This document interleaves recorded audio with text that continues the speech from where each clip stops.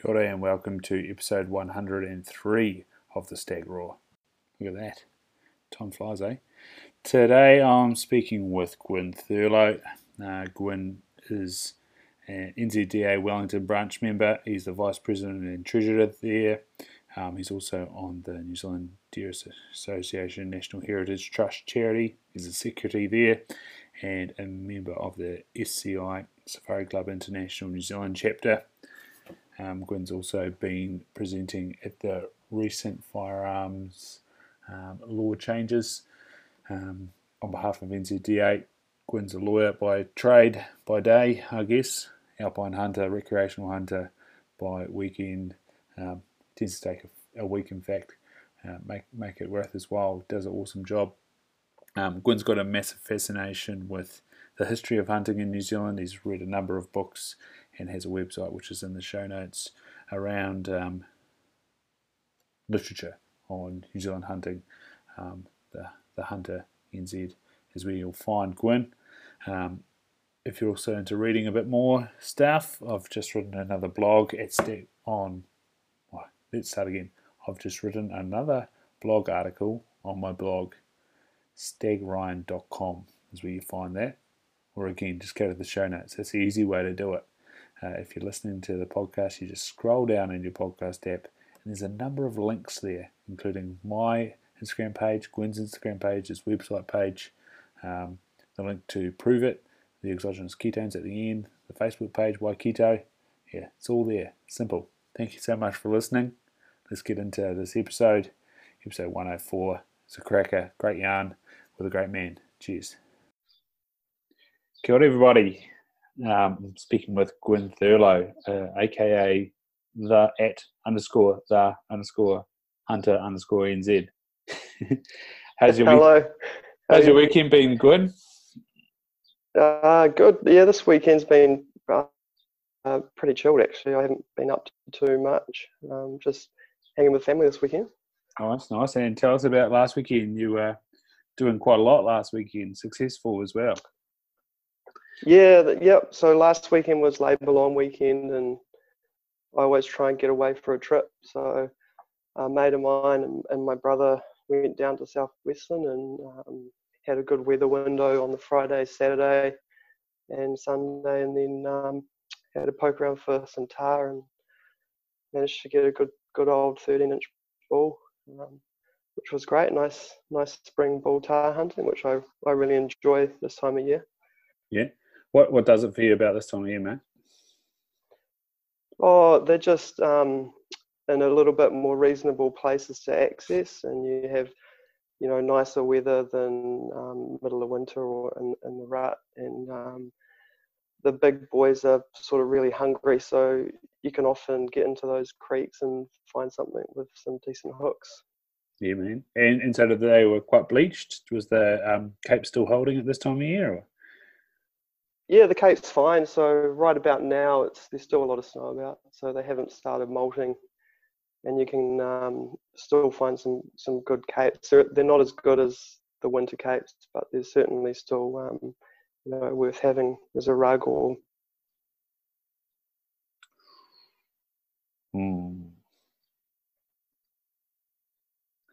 Now frozen.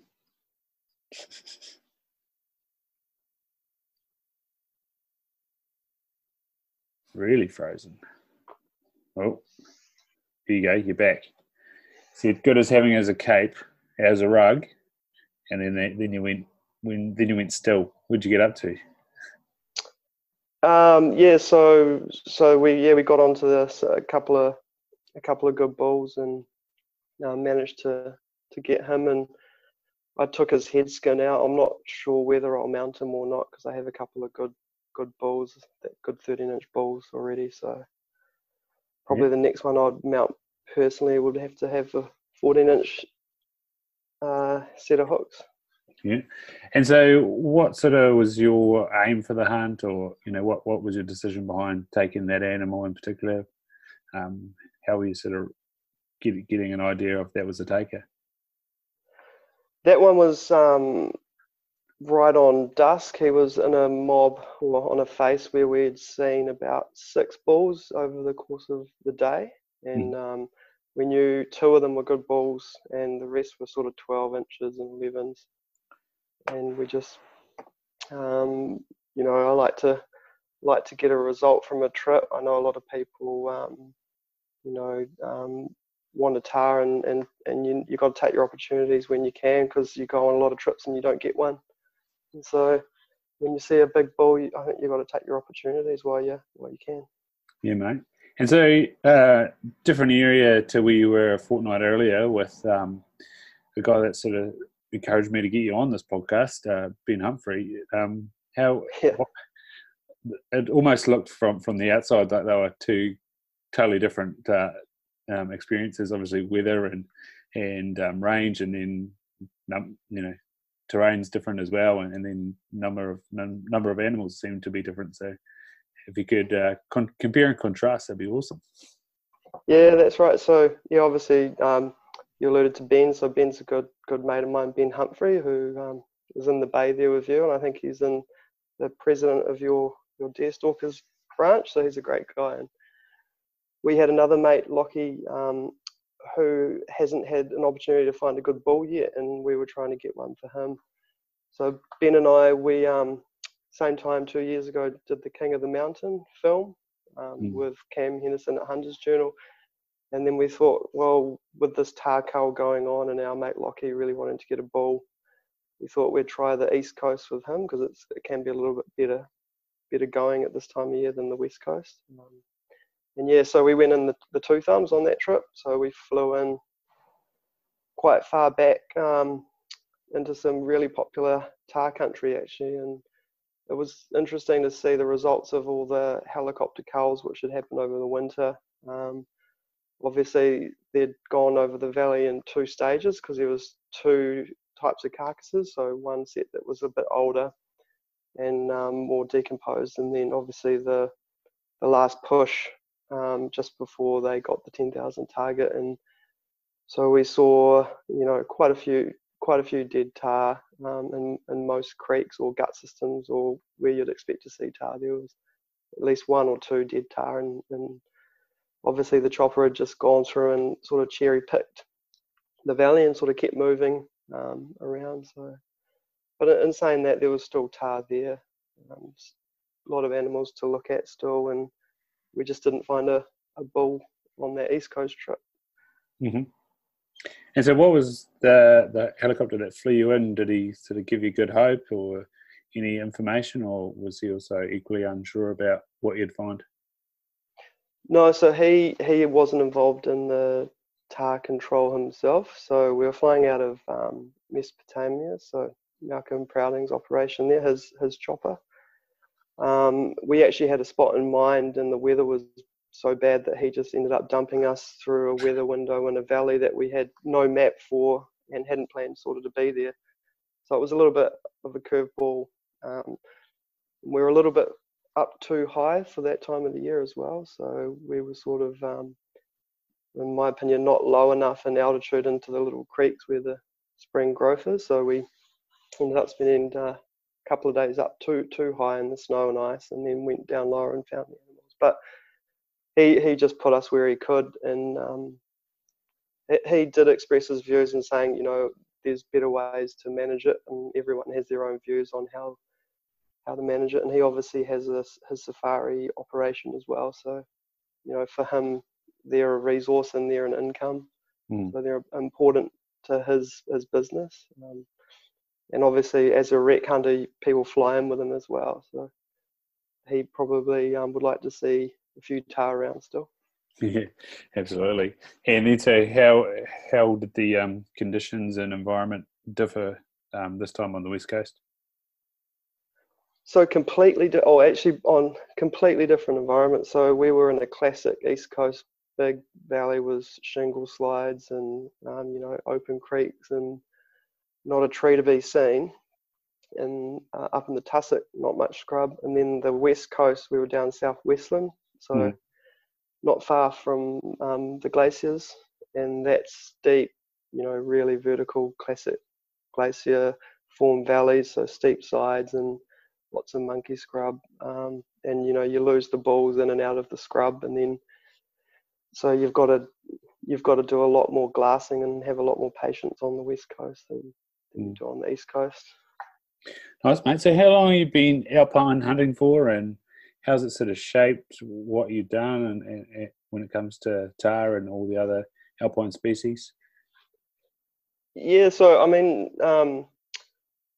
tar and chamois are my focus. I'd probably say chamois is my number one New Zealand game animal. I'd hunt them 365 days a year if I could. And then I just really enjoy being in the mountains and in the hills. How do I get into it? So we've got a mad keen uncle in our family who's a really, really good hunter, and he used to do meat hunting, and he was a high country shepherd and worked on Molesworth, and he introduced me and my brother into Nelson Lake's tops. So we sort of got into that in our late teens when we were sort of big enough and strong enough to cope following him and sort of getting up there. And we first had a really good trip on chamois, and that's when the first time I ever learnt about the animal or even knew they existed was when we saw them. And we're like, what are these? These things are awesome. And it sort of evolved from there. So having a really good teacher who was competent in the mountains, and then alpine hunting really took off for me when I got a job as a guide on Fox Glacier. So I did a guide season there because they take on a lot of people over the summer, and you can apply, and got picked up and learned a whole bunch of skills, and mainly confidence. So confidence on ice, confidence with crampons, ropes, and that really let me loose on the mountains, having those skills and having access to the west coast and all the tracks when I was living down there. So that's sort of what the two aspects that have sort of got me into alpine hunting. Nice. And what part of your life were you at when you took on the guide role? So I was a graduate at KPMG, which is a big accounting firm, and this was right in the GFC, so it would have been about 2008, and I'd been working there, and they said, does anyone want to take extended leave? We'll let you guys take some holiday, you can travel, take some time off. And then at that time, my younger brother Brent, who was also in the King of the Mountain film, and we do a lot of hunting together, he was actually guiding there. And I said, how about do you guys down there need any more guides? And he asked the team down there, which was run by Marius Bron, and they said, yep, we'll come down and test you out.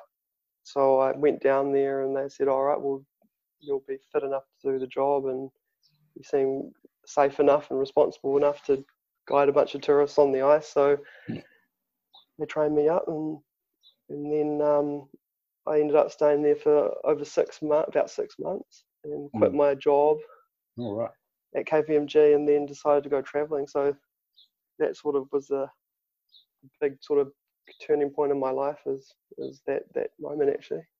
Nice. So I was going to say, and it might have been the case originally, you sort of had a little bit of job security when you went down there, that you were intended to come back and they were holding a position. Was that right? Or they were holding it open. They just obviously there wasn't enough work at that point in New Zealand, so they didn't want to let the trained people go, or the people that they'd hired go, but they were giving flexible arrangements and sort of slipped through their fingers. It was a good experience at KPMG, and after that went over to Sydney and became a corporate lawyer, and we haven't looked back. But it was good. Nice. And so where'd you go overseas? Sydney. So it was meant to be a pit stop on the way to London, and just the classic Kiwi trail to London, but the New Zealand crisis happened a little bit before the rest of the world, and then in that period of time, the job market in London dried up. So, but Sydney obviously had the mining boom at that time. So Sydney, Melbourne were cranking, and I basically put my CV into one firm and got offered a job, and was there around 6 years later. Nice, mate. Yeah, that was what I sort of found with Brexit, trying to go to UK and Ireland. Though it's kind of like 2 years earlier had been like, yeah, come over, just we'll have a job, and then maybe if you come over and get experience in the area, then we might have a job for you. I was like, not traveling halfway around the world for those sort of rents, and to maybe get a job. It was a bit of a shame, but yeah. And so where are you placed now with law? So I'm still a lawyer, so I'm still in the corporate law game in a big firm in Wellington. So that's my day job, and we've been home for 3 years now. So and really loving being back in New Zealand and with family and having all this hunting. So in Sydney, and you can do the raw, or you can do a long weekend, or you might fit in a New Year's trip. So I'd always try and do some big trip, but here you can obviously, being back in New Zealand, you can go whenever you want or whenever you can when the weather's good.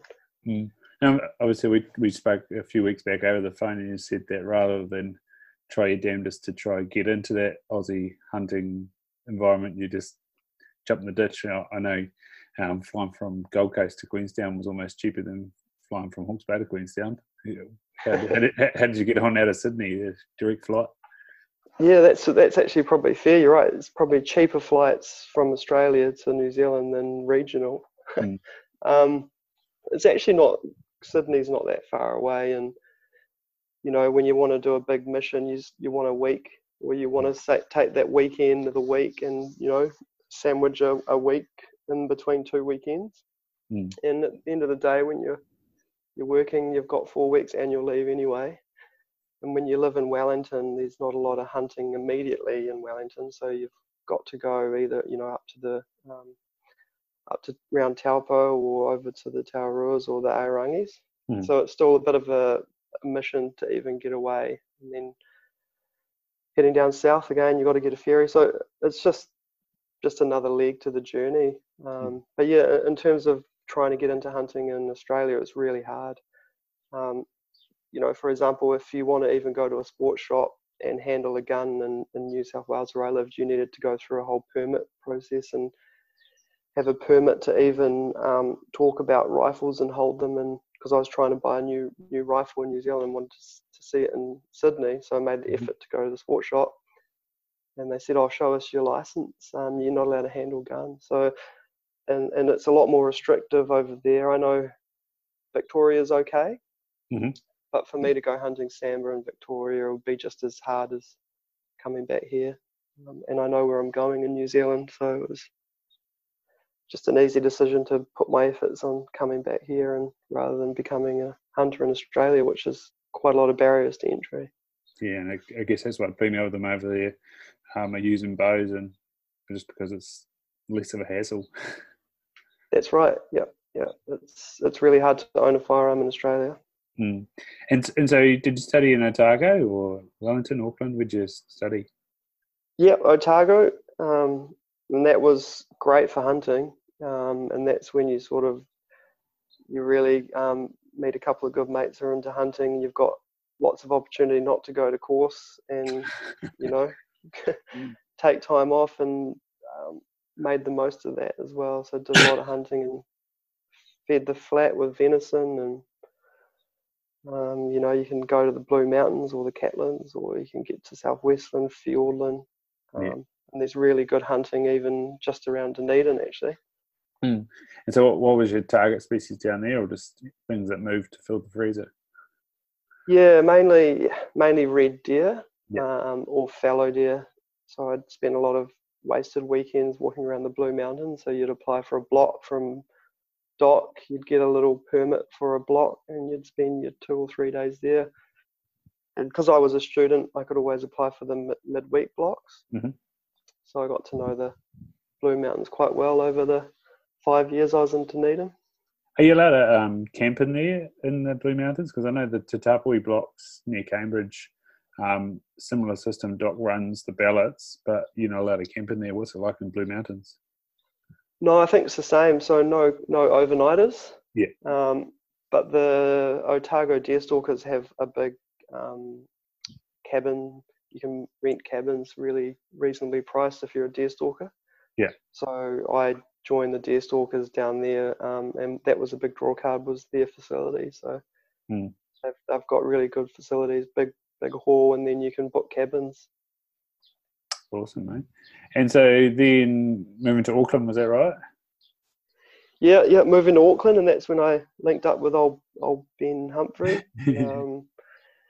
And then him and I were doing crazy things. He was a lawyer at the time as well at a big law firm before he left the big smoke and became a farmer your way. But we'd do crazy things like pack up the car, take everything get out of work early on a Friday, drive to Taupo and go sika hunting.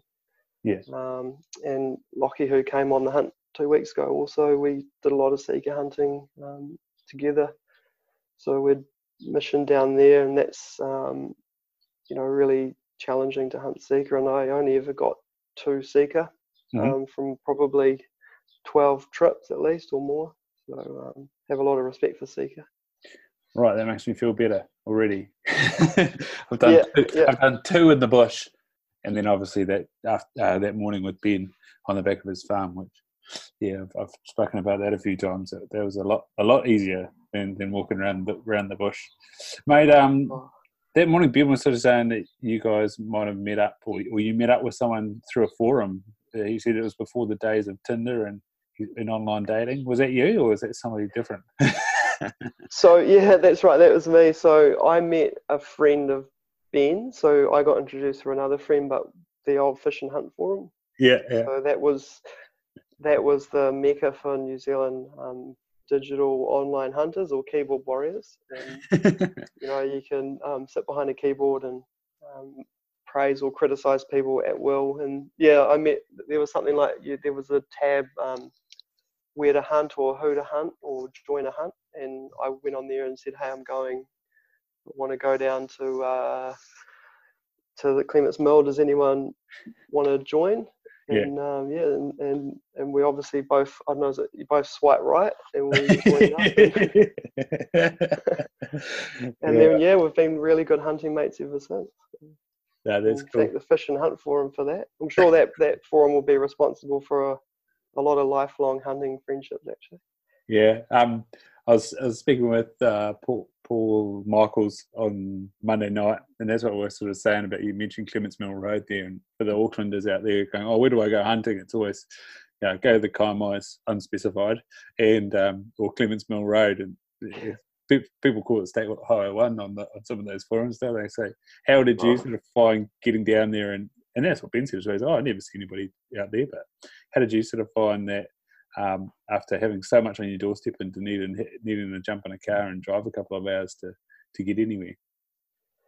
Yeah, it was frustrating actually, and maybe that was one of the reasons I wasn't happy living in Auckland. And I feel sorry for those guys up there, because I know there's a lot of hunters, and they have to go the longest out of anyone in New Zealand to get into good hunting. So it's but the Clements Mill Road is amazing. It just keeps delivering. The deer are really educated, and you have to be a good hunter, so you learn a lot there. But I mean, every year there's spikers and weaners, so every year there's a new batch of not that educated sika deer in there.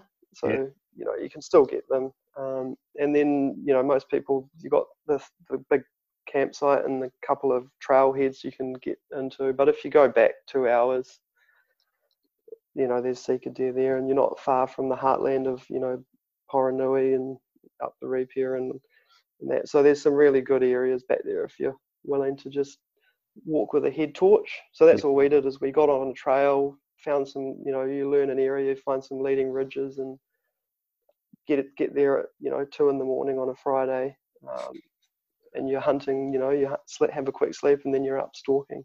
Yeah. And the cool thing about sika is that you're always in the hunt with them. You can hear them. They'll whistle at you, and it's just really enjoyable. Yeah. With those ridges, was there tracks on them, or is it quite open through from there because of the deer, or is it a bit of bash? I mean, it's pretty. There's some good ridges, and then there's some steep stuff because of the way there's lots of creeks and it's quite volcanic. So you've got some really steep faces and steep creeks. But to be honest, I mean, you can look at the maps and figure out what the good ones are. The bush is, pretty healthy given the number of deer that you seem to bump into in there, and there's lots of little campsites, and it's so heavily hunted that you find people put little track markers up, but you'll be wise not to follow them because they cross over or someone's done something and it takes you to a random spot that person knows about, and you just get yourself lost pretty quickly trying to follow other people's trail markers. Yeah. And so what range is that in? Is that Kaimanawas or Ahimanawas? What are you doing? No, isn't that in the Kaimanawas? Kaimanawas, right, yeah. On that I was going to say Chris Cross was telling us that Ahimanawas was in good numbers at the moment. Not that we'll tell Doc that one. Yeah, I mean, I think everywhere is good for hunting at the moment. It's a really good time to get into hunting and have a good chance. Actually, I think the numbers are as reasonable as they have been in the last 20 years, that's for sure. And I've noticed over my time hunting, you see, instead of just one or two deer or the hind and the weenie, you'll see the three or two mobs or 6 deer together, or on the tops you might see a bit more, which is it's good to see. And they're generally pretty healthy deer now because the forest is still not eaten out like it used to be. So, the deer are not in too bad a nick. I know there's some places in the country where the deer aren't in good condition, like Waikiri and that. But places where I hunt, there's enough deer around and they're in a good enough condition. Awesome. Good for the freezer, and hopefully, if there's good genetics amongst them, good for the wall as well. Going back to the forum, and I guess all those people on Facebook and stuff like that were asking where to go. You're involved with NZDA down there in Wellington. You're the vice president and treasurer, and what do you think as an insider of NZDA now in 2019 and going into 2020? What can people sort of expect? You're involved with redoing the constitution, is that right? Yeah, that's right. So there's actually a lot of exciting things happening with the NZDA, and they're obviously representing hunters on a national level on quite a few issues now. And you've got these sort of really big high level issues, like you mentioned, the constitution, that was looked at last year with the directive of the new managing committee, that they wanted to look at the rules because we're, as an association, something like 80 years old. And I think the last time it was rewritten was a long time ago, and you need to modernize it. And they recognize that, as you and I are communicating on like a Zoom face-to-face meeting, like they need to be able to modernize the way they do things. And that causes some people to be upset because a lot of people don't like change. People think you don't need to change what's worked for them. But on the same time, they're trying to be modern and meet the expectations of younger hunters and new hunters. So I think the deer stalkers, it's often criticised, but they're a humble bunch of guys, and it's run on a local level, and it's classic. People don't like to talk too much about what they've done, but when you scratch the surface and meet the people, give a little bit. And I think the thing that a lot of younger hunters make the mistake of is that they're going to rock up to a meeting, shake a few hands, and then the first thing they ask you is, "Oh, I want to go hunting. Can you take me hunting?" Or "I want to, can you tell me some spots?" And then when people are a bit cagey and don't tell them, and then they don't get what they want, they leave a bit upset, like they haven't had their needs met. But you got to put in a bit of time, and you're asking a lot of a hunter to just give you a spot. So you got to show up, be engaged, and then you'll meet one or two people, and that's what I think the deer stalkers is really good at on a branch level, is you can meet one or two people at your level. And then if you go to a few meetings, you'll start making friends, and people want to know you're a good hunter, you're a safe hunter, they want to probably see you on the shooting range. And I think hunting's used to be quite a hard thing to do because the numbers weren't there. All the old guys with the knowledge are hesitant to share it, so you've got to sort of crack that facade. But once you're in there, everyone's great, and people will tell you all these spots, and it's a really open place. And someone like you meeting a guy like Ben in your branch, he's super generous. Like he'll help people out left, right, and centre, and take them hunting. I know he's taken a lot of guys hunting. So. And then on a national level, I mean, seeing it more as I used to be a passive. I'd call myself as a passive NZDA member. I used to go to 1 or 2 meetings. If I shot a good head that year, I'd put it in the competition. I wasn't really engaged politically and didn't really care about the future of hunting. I just wanted to go hunting. And why would I want to just sit in boring meetings when they do admin and talk about notices from DOC and where the 1080 was going to be dropped, and do we have to meet with DOC, or are we going to maintain this hut, or all that never used to interest me. But as I've sort of gotten older and more attuned and seen the issues, and then moving back to Wellington and seeing the effects of the politicians or the government of the day on the policy and the mood and the directive they give to Department of Conservation, and whether they have money for huts and money for tracks or money for 1080 or not, you can really have an influence on the committee of the deerstalkers, and the deerstalkers always has a seat at the table. So it's a long established organisation with really passionate, competent people who love hunting and love their local area and have good relationships with the local DOC people that they work with, and we can really influence things on a branch level, but also on a national level. For example, we were asked to speak at the select committee for the firearms bill the other day, and one of the few esteemed institutions asked to speak for 15 minutes, and the deerstalkers have a seat on the TAR liaison group with DOC and really influence that process as well. And the deerstalkers, when you scratch the surface and see who's involved with TAR Foundation or the Seeker Foundation, or it's always someone from the NZDA that's got a dual hat on. And I think that's really overlooked often by people. The guys in the deerstalkers, in my opinion, because they don't blow their own trumpet, people aren't aware what they do, and then people only complain when they're not given that hunting spot or their trophies disqualified from a competition because it was shot out of season or shot with a spotlight, and they feel like that's unfair. But for all its warts, I think the Deerstalkers is a really good organisation, and guys like me and Ben bringing a sort of a younger face to it as well. And we realised the need to get on the boards or on the committees and be more approachable, and that was sort of the thinking behind the King of the Mountain film. Like, we came up with the concept, pitched it to the old guys, and they said, yeah, go for it, do it. So I think there's a lot of opportunity there.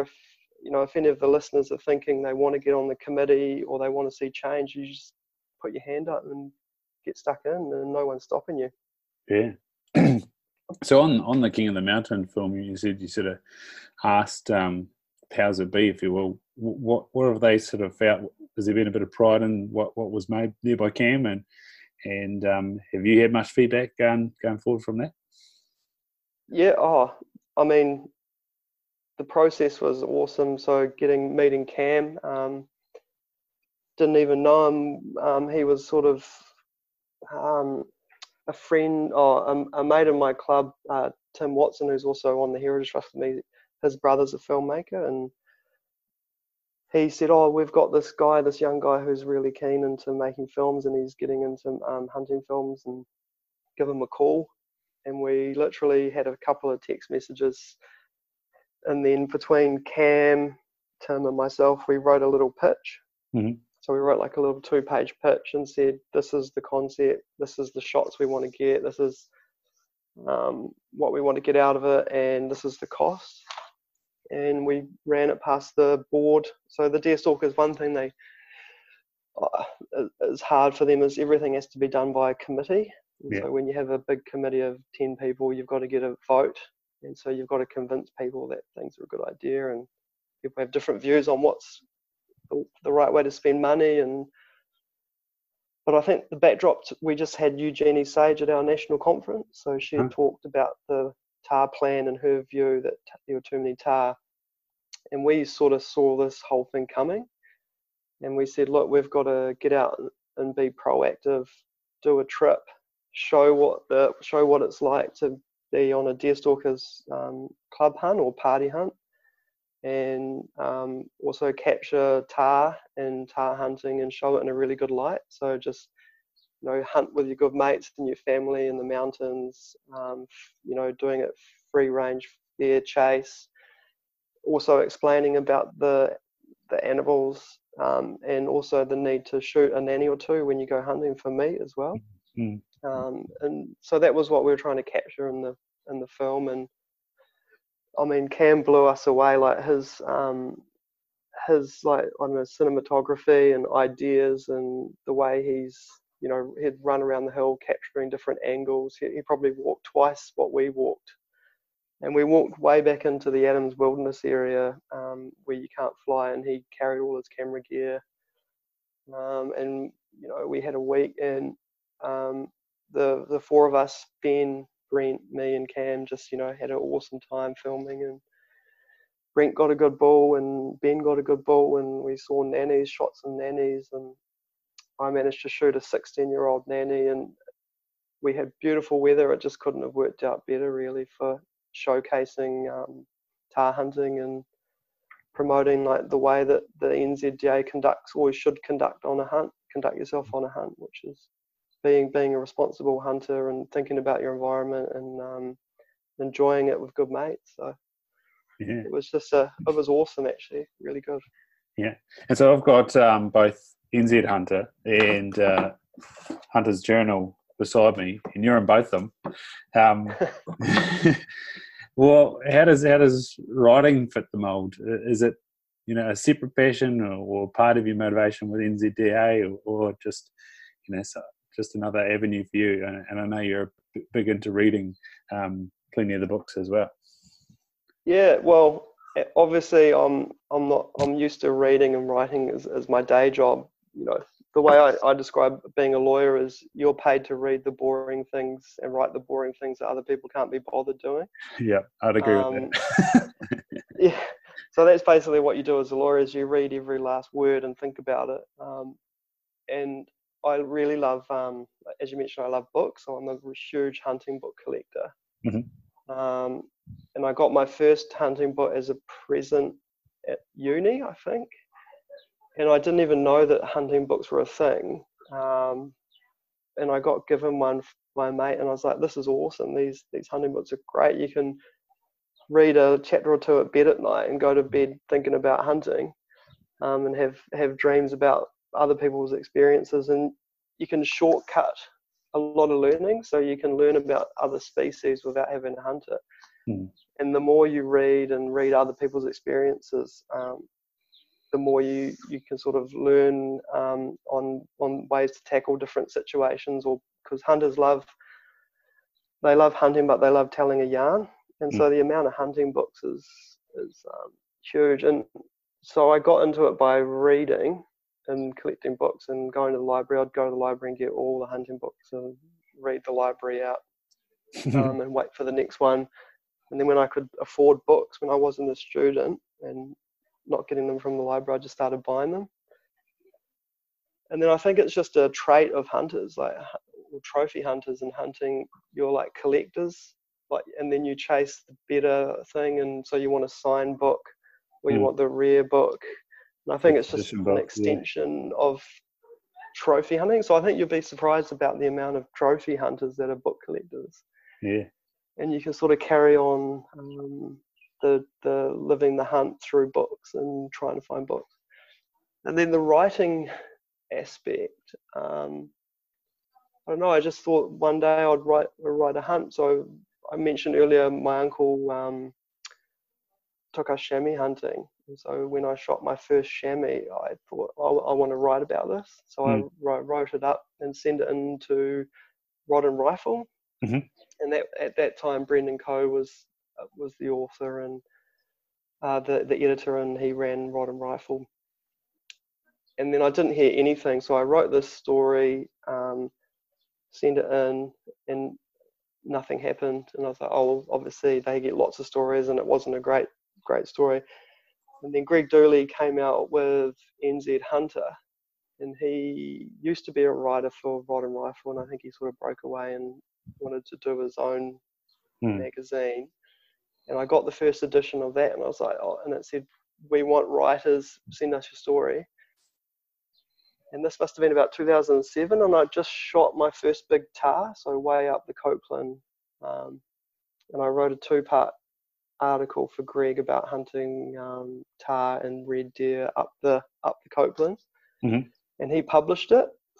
And then it was a really awkward situation because I went to the magazine shop and to pick up the copy which I knew was coming out, which was in Greg's magazine. I think it's the 2nd or 3rd edition, because they obviously wanted new writers. And then sitting next to it was the Rod and Rifle magazine, and I flicked the pages, and then my story was in my chamois story had just magically appeared in the Rod and Rifle without me even knowing it. So it was quite awkward. And then I had a conversation with Greg, and he said, "Oh, you can't write for multiple magazines. You got to pick and choose." And Greg was doing awesome stuff, and I said, "Oh, look, I'd love to keep writing for Greg." And so ever since I've been, whenever I have a good trip, I'll pen the story and send it into Greg. And I think the key thing is you've got to take photos as well. So a lot of guys can really hunt well, they can shoot big animals,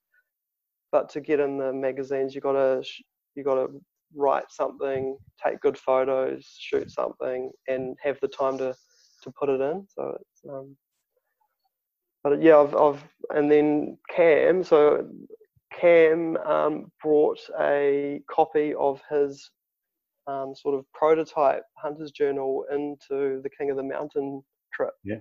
And so we were in the hut there, and he must have been carrying it around with him the whole time.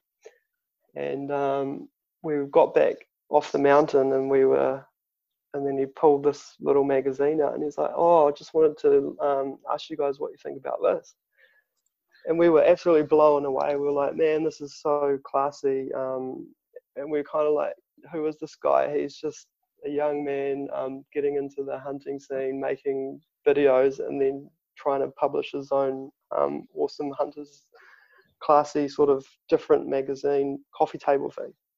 And so we're passing that round, and then at the end, I think I said, "Oh, do you want me to write about this trip?" And he's like, "Oh, yeah, that'd be cool." So, and then I've been helping him write some pieces, and he's really happy to. So it's sort of a different angle with the Hunter's Journal. He wants more opinion pieces and more provocative, whereas for Greg or Rod and Rifle, they're long established. They're not trying to set themselves apart, and they want really good adventure stories, and the editors usually do their own gear reviews, and so they just want cover photo sort of animal hunts. Whereas Cam's like, "Oh, so do you think you could write about this?" And the one you're just holding up, I wrote the rant for him, and it was just about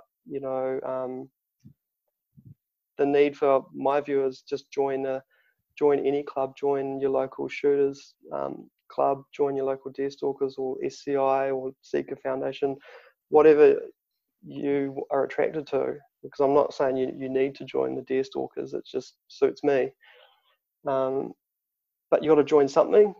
And then between writing that article, a whole bunch of other stuff by the guys at Point South. So Cam wrote a really good one about comparing, fish and game versus the GAC, whereas my article was more comparing the club, so the voluntary deer stalkers, to forest and bird. So more of the incorporated societies versus the statutory bodies. but we're both saying the same thing effectively, is that hunters have had a free ride for a long time, and we actually need to start contributing more and having a voice. And the way you have the voice is you support those passionate people that are willing to step up and join as a GAC councillor, or get on the NZDA National Association, or run a local branch. Hunters, I think, need to realise that even though we have a free resource, things have a cost. Mm-hmm. And to maintain that free resource, we need to contribute to it. We need to be helping these organisations get ahead and have a voice, because the one thing that reading all these old books has taught me is that we're having the same arguments over and over and over again. So ever since deer were first procured and released, and they got chamois and tahr and moose, there were people that didn't want it to happen. So you can go back in the 1880s and read the old government reports in the old newspapers, and they were debating whether to bring chamois or chamois to New Zealand. And so they said, why do we want these? And at the end of the day, a lot of these decisions come down to politics and funding and budgets. And I think hunters need to realise that we can influence that by being political ourselves, or influencing the politicians. So, the GAC advises the Minister of Conservation on big game hunting. We need to support the GAC so that they have the funds to get the data together, and to have the time and have the full-time paid staff to advise the Minister about hunting. If there's no one there to advise her, or we haven't funded it properly, they can't do their job to the best of their ability, which is in the best interest of hunters. Yeah. And then the GAC, their role stops at advising in science and management, and hopefully herds of special interest, which would be the absolute dream if we could have wapiti and tahr and sika as herds of special interest that are managed properly. And then you've got the clubs, which do a totally different thing. They provide gun ranges, facilities, hunts, courses, competitions, which is completely parallel. And although it relates to hunting, they satisfy a different need. And so you need both of these to be firing on all cylinders. And the way you got to do that is, hunters have to put money into these organisations and membership. I know you're a member of the Deer Stalkers, and you've probably got your own reasons for joining up and that. But I think it's fantastic that you are, and that you're bearing the fruits, because you've met Ben and had a great trip with him, and you'll meet a couple of other mates that you'll go on massive missions with and spend time in the hills. And I think without these clubs, and that, it would be a sad place. Absolutely, mate. While you're talking about the Game Animal Council, the GAC there, and you said about getting the evidence, that's the sort of thing, with my science background, that's a real frustrating thing.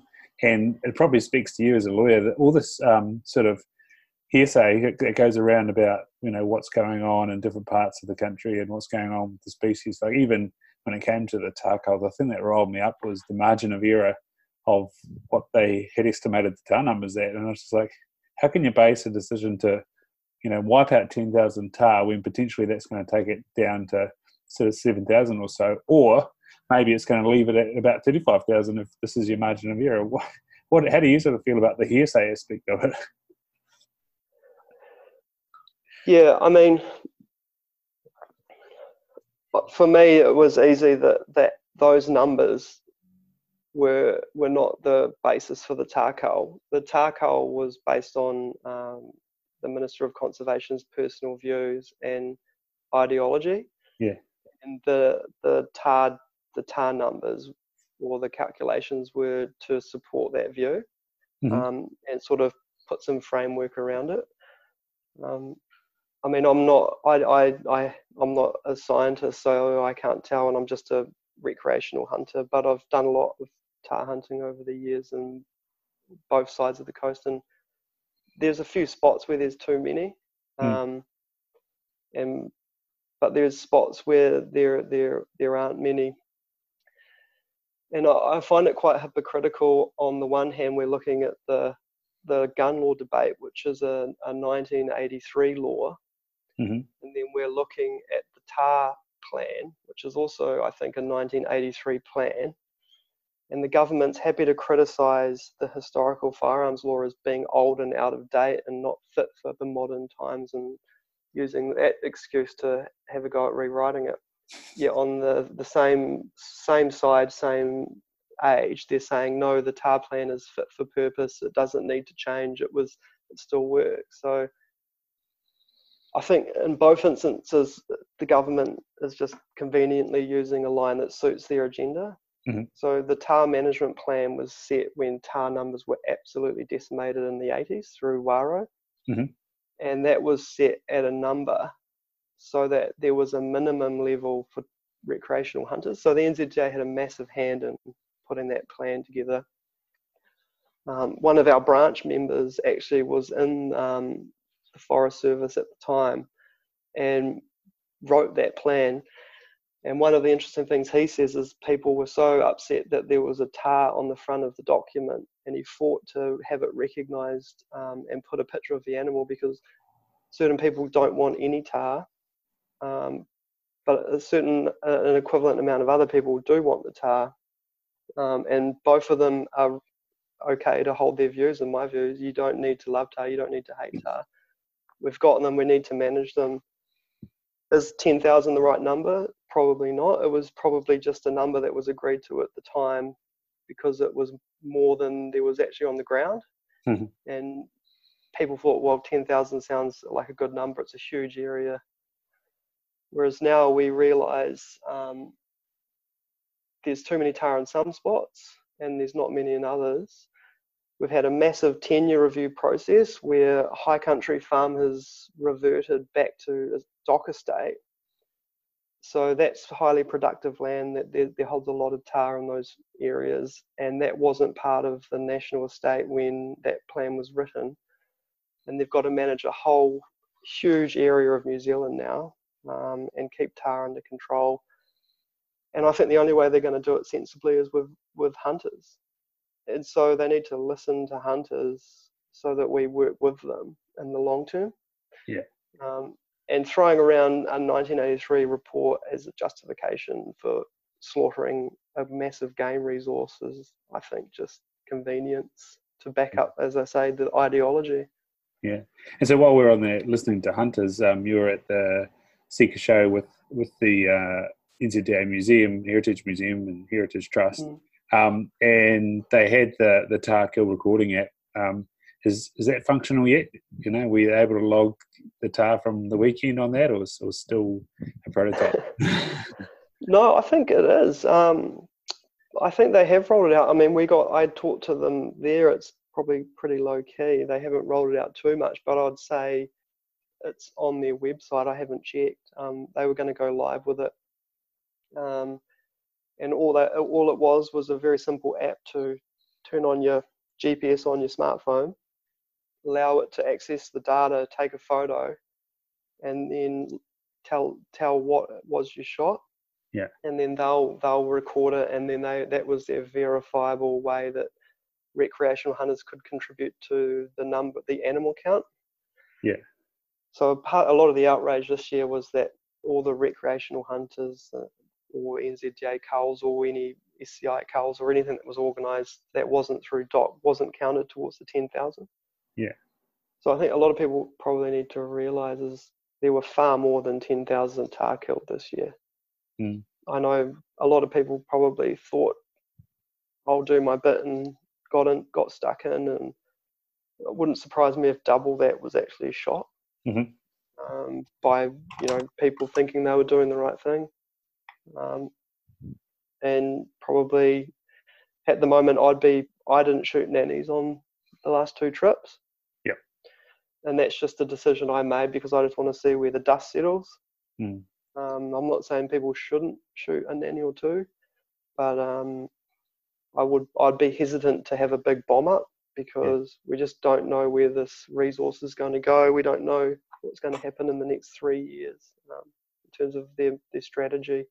Yeah, and there was when I talked to Cam in the last episode, he was sort of a little bit unsure of that, what's to happen. But if anyone's sort of wanting to sort of get a management idea out there, Joseph Peter from Hard Yards Hunting had a really good conversation with Kieran Ireland on the Educated Hunter, and that was exactly what they were saying. They were saying, if Doc's out there killing all the nannies and young bulls, in 10 years' time, what are we going to have left on the ground? So it's got to be all about age and shoot the odd meat animal, but yeah, don't necessarily go out there and have a bomb up, because we've already got Doc and the likes doing controlled kills, and that's what they're targeting, and they're already doing the bomb ups. So maybe it is about what do you want out of the herd, what do you want out of a trophy, and where's your benchmark, and try and improve on that, especially if your benchmark's quite low at the moment.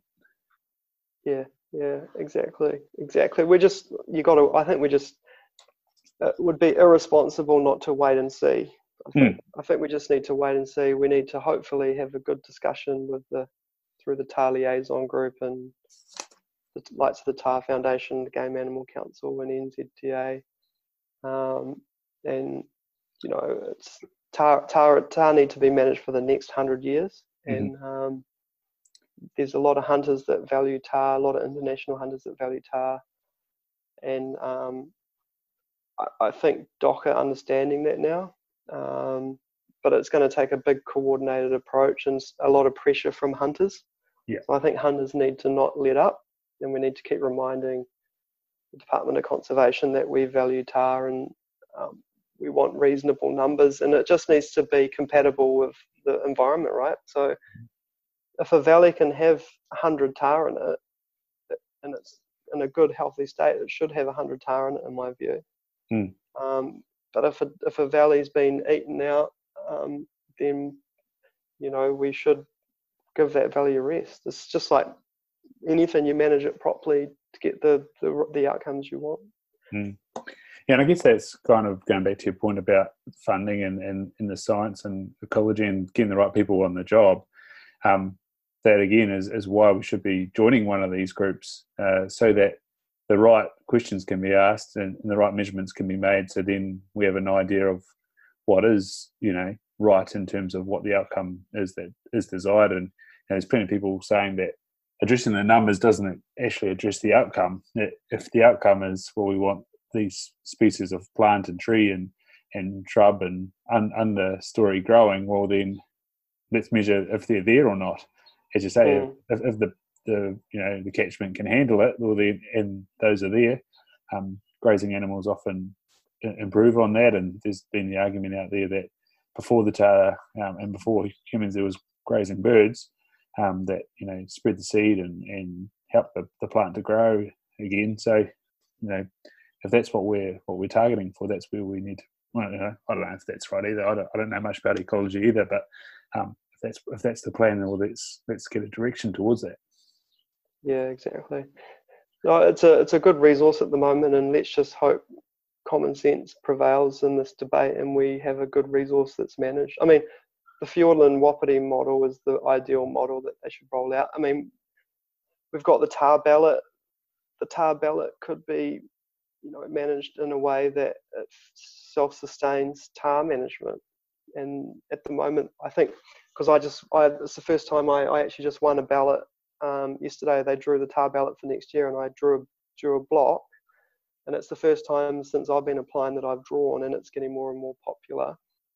And I think it's only going to increase. And I think if they put that fee to a reasonable level, and give the money to a competent helicopter operator, not just the lowest tenderer, and someone that really knows what they're doing, then the way that they do in the Fiordland for the Wapiti, and allow the guys that are running it, so the TAR Foundation guys, to choose the chopper pilot and communicate to the hunters on where it needs to be managed. I think that's what I'd like to see personally. Yeah, and I think also going back to the Wapiti model, having that meeting before each period to communicate with what's been happening in each catchment and what to expect, and what they sort of think a takeable trophy is. You really create that expectation of what you're going to go in for, and also expectation of, well, that's what I want to get, sort of thing. Create the narrative around, well, what is a true trophy? What am I really looking for? You see that communicated on NZ Hunter and Red Stag Timber Hunters Club and stuff. That those meetings with Roy are all about, what's the ideal big picture here, and I think that would be another thing that it would take it seriously, and two, raise the status of the TAR Foundation, which has been really put to the fore of late with what happened last year. It's pretty cool, pretty exciting. Yeah, that's right. And going back to the reading the books thing, I just sort of finished reading Ray Tinsley's Call of the Wapiti, and it was funny you said about we're having the same conversations. I had the exact same thought, and the first book I read was one by Rex Forrester. It's a green cover. I've actually given both these away, and I need to get them back.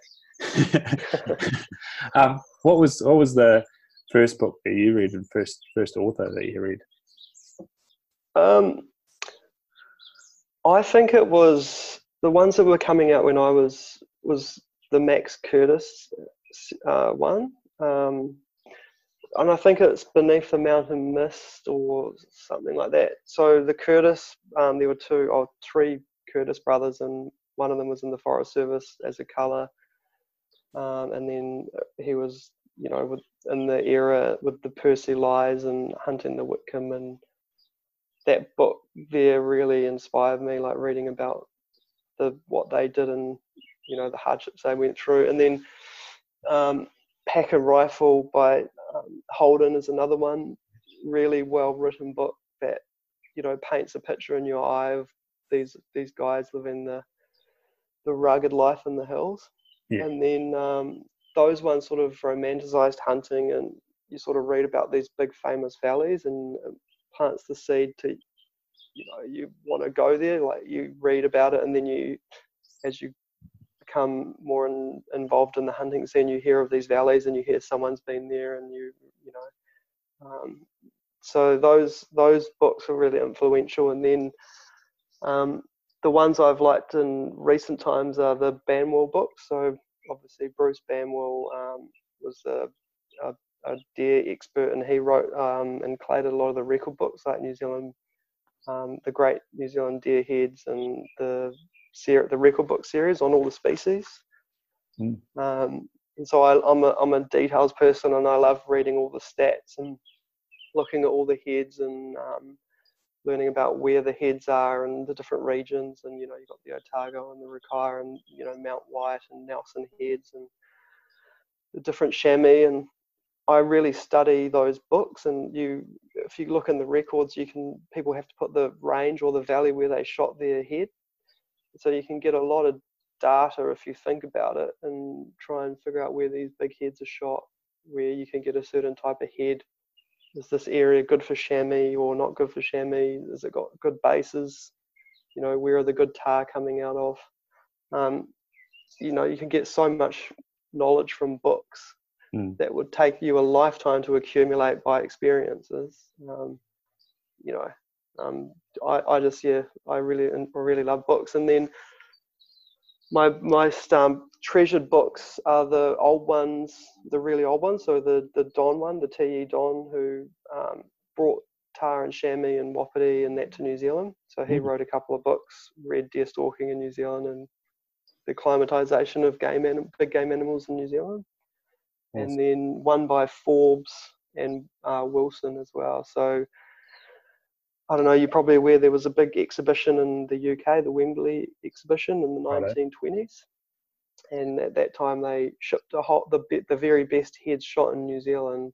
There was a big Dominion exhibition. So the British Empire wanted to show its power and wealth, and they invited all of the Commonwealth countries to come and have a stand back in the UK to showcase to the world, to the rest of Europe, its might. And New Zealand shipped back, a whole bunch about agriculture and fishing and sport fishing, trout, salmon. And the main feature, or one of the standout features on the whole exhibition, was the New Zealand Hall with all the deer heads. So we're sending over, 15, 16, 20 pointers, 40 inches by 40 inches. And that was all photographed, beautifully photographed and presented in this book. And there's only, I think, 400 copies. Wow. And I managed to find one of those, and it's just an awesome old book. And you can actually get that for free now. So it's gone off copyright. And the New Zealand National Library, if you go and search Forbes New Zealand Deerheads, you can get a digital copy and have a look. Wicked. Yeah, saying about that Expo and that green cover. Now, it might have actually been Holden, not Forrester, that wrote that book. And I read that book when we had a good 24 hours or so in a tent up the top of the Blue River, Nice. hunting there. And yeah, the stories and stuff going into the Hastings Club for the first time. Sure enough, they've got this gigantic head on the wall that's from the Blue River. And I wrote about a trip for that in my own blog. And I just, as soon as I saw that photo, I put it up, I put it up on my Instagram and said, man, I wish we'd come across one of these up there. It had a good dose of Waro, that basin, but we'll still, and I still am an amateur hunter, and so we got a bit scared by those glacial steep basins that are in there, and didn't bother climbing up in the 24 hours in the tent, and only to wake up and go have a look at the basin and get put up by a couple of paradise ducks. We disheartenedly walked the 18 k's out that day. That was us. Oh, that's a typical trip. We've all done lots of those. If you like those old heads, have you ever heard of the book My Stalking Memories by Major Wilson? No, sounds cool. So get a hold of that, and that's probably one of my top 5 all-time books. Actually, he was a gentleman hunter at that time, and he used to book trips back to those valleys. I think he hunts the Blue, and he hunts all those famous valleys, and he shoots some beautiful heads. And it's all in this book, which is really ahead of its time. So I think it was published in the 60s, and he wrote about his trips between the wars. So between World War I and World War II, he did that's when all the good stalking was. And then it was after the war when there was good stalking on the fringe countries, because obviously all the hunters and all the gentlemen were off at war.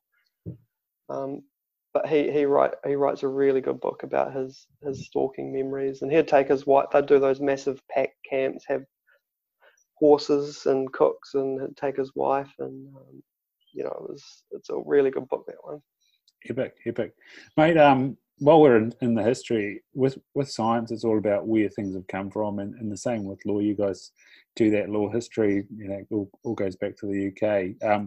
And now you're involved with the Heritage Trust, and talk us through what the Heritage Trust is about, and this museum, and where the funding's coming from, and what the aim is going forward with that awesome, what's going to be an awesome building. Yeah. So as part of moving home and joining the Wellington Deerstalkers, a couple of the guys on the Wellington branch are part of it's the NZDA National Heritage Trust. So it's a registered charity, sort of separate to the NZDA itself, although it shares the name and shares the people. It's a trust board, so there's 6 trustees, and they're all older guys. So we've got Albie Frampton, who was an ex-president of the Deerstalkers. He's a Wellingtonian. Mark Donarchik, who is the patron of the Deerstalkers, and a long time Wellington branch Deerstalker, and I took over the treasurer's role from him when he stepped down. And he's an awesome guy. He's the one funding the new children's hospital in Wellington. So he's a big-time Deerstalker and long-time NZDA man. And then we've got Tim Watson, who's the other young guy on the Heritage Trust. So all the guys are in their I don't know, there's some 80s, mid-80s, and then me, mid-30s, and Tim, late 30s. And then we've got Barry Insall. He's a great guy. And then we've got John Riley, the librarian, he's a member of the Hut branch. His wife, long-suffering wife, and lovely volunteer Dulcie, she comes and helps us as well. And so, and then our chair is Bob Badland. So he was one of the founders of it.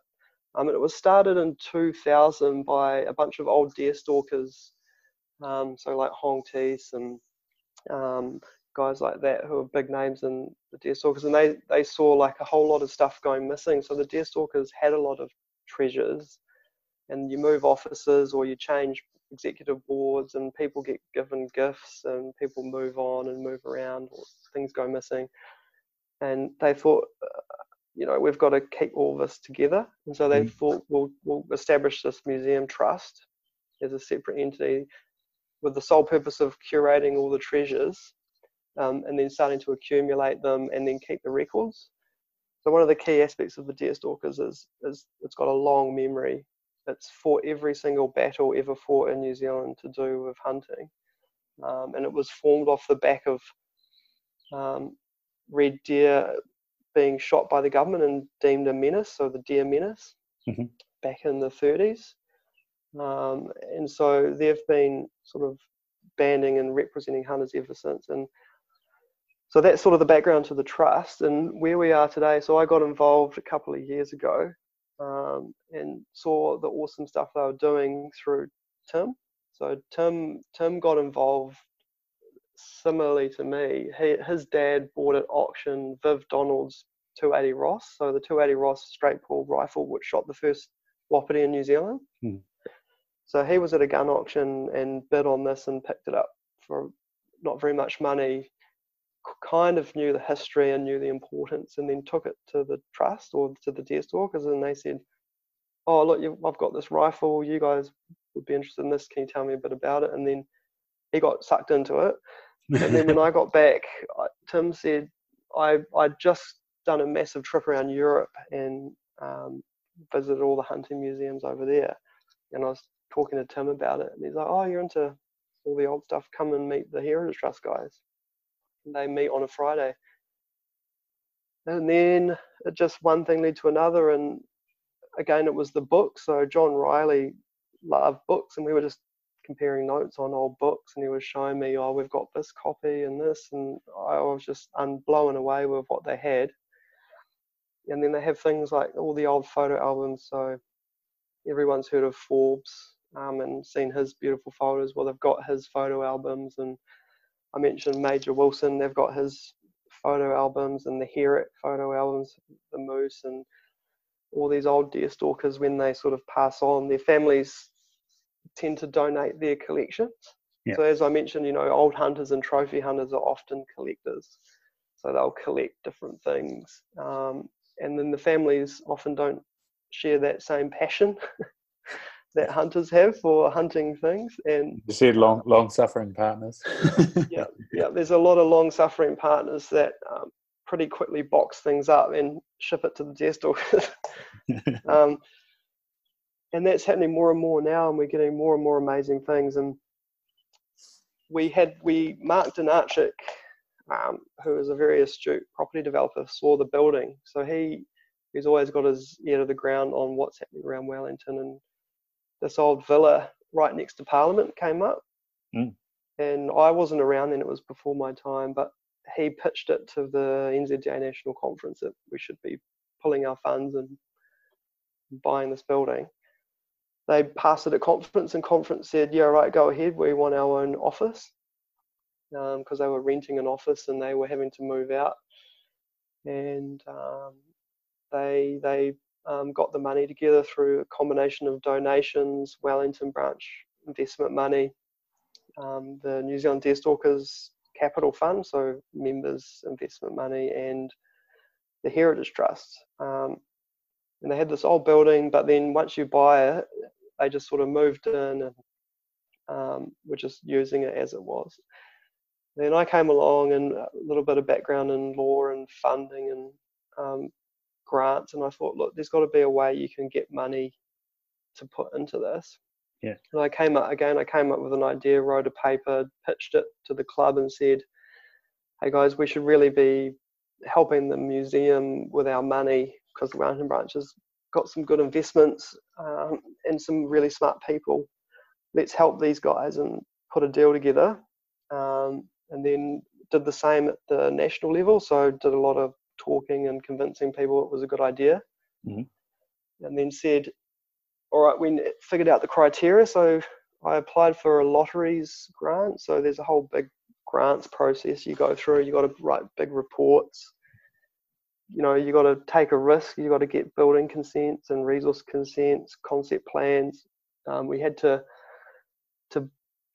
engage a feasibility study team. So we had to lay out $25,000 for a report, for a professional report, studying the hunting museum scene of New Zealand, and they decided whether it was had a business plan, whether it was going to be financially viable, whether it was a good idea, whether it was met by another need.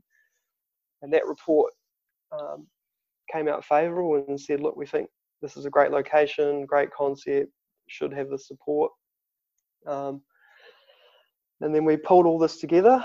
And then I went around and over 6 months got a whole bunch of letters of support. And so I was writing left, right, and centre, sending emails off to every single hunting foundation, all the hunting magazines, different personalities, organisations, having meetings with the heritage arm of DOC, meeting with Te Papa, other museums, meeting with Wellington Council, police, all these different people, getting letters of support and recommendation. I think I got something like 40 supporting letters, because you've got to build a business case because it's a competitive fund. Mm-hmm. So we're competing against everyone else for lotto money. And we had great feedback, and everyone absolutely loved the idea, and everyone's like, you know, this is long overdue.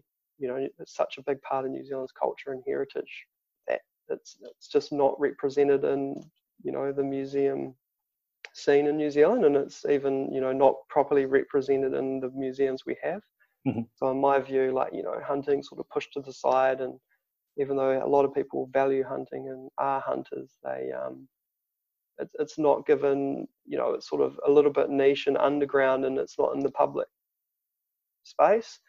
And this is just going to be an awesome public building where we can showcase hunting, keep the history, you know, keep getting all these old items and photo albums and old home movies and the big trophies, and curate it under one roof. And so we basically wrote this thing and did a persuasive application, and then submitted it, spent all this money, about, I think, $40,000-$50,000 of Wellington branch funding support to, you know, to back my vision and say, look, we can do it. And then, yeah, we got a call a few months later and it said, you have been awarded a grant, go ahead and do it. And so then I had the next problem was I had the QS that said we needed about $1.8 million to build this thing. I had $500,000 from Lotto as sort of the cornerstone funding, and then I needed to convince the Deerstalkers Association to put some money in. I needed to convince the Heritage Trust guys to put all of their money in. So I had to convince the trustees that this thing was good, that we should put all the money that we've made and donated and that they had saved up over decades of, you know, doing little bits and getting $1 here and $1 there. And then convincing the Wellington branch at an AGM that we should put our money and all of our financial might behind it. And anyway, it all came together. And we're now, the foundations are laid, the block work's going up, and it's a fully funded project that'll be finished mid-2020, so June, July next year. Awesome, man. That's pretty exciting. You brought up the fact that you went along to, we got a letter of recommendation from the DOC Heritage Trust, and that's where, you know, there's a lot of history between Deerstalkers and DOC and that sort of stuff. What was it like getting that letter, and what should people know about that letter of recommendation from DOC? That letter, I mean, it's obviously So they have a historic or a curated arm. So they have historic huts, historic sites, and they have their own archives. So and they see the value in what we do. I mean, the deer stalkers and hunters built most of those huts, and they realise that we've got these game animals, and it's part of our conservation story. It's part of our heritage, and there's a huge crossover between people who worked for New Zealand Forest Service back in the day and now DOC. And even though on a political level or on a very ideological level, there's certain people in DOC that are really anti-introduced animals, there's still everyday people that still hunt and still value these animals, despite the tension. And it was really easy. We had them round. They looked at the building, and we told them our vision, and they were like, "Well, how can you not support this? You're promoting the hunting part of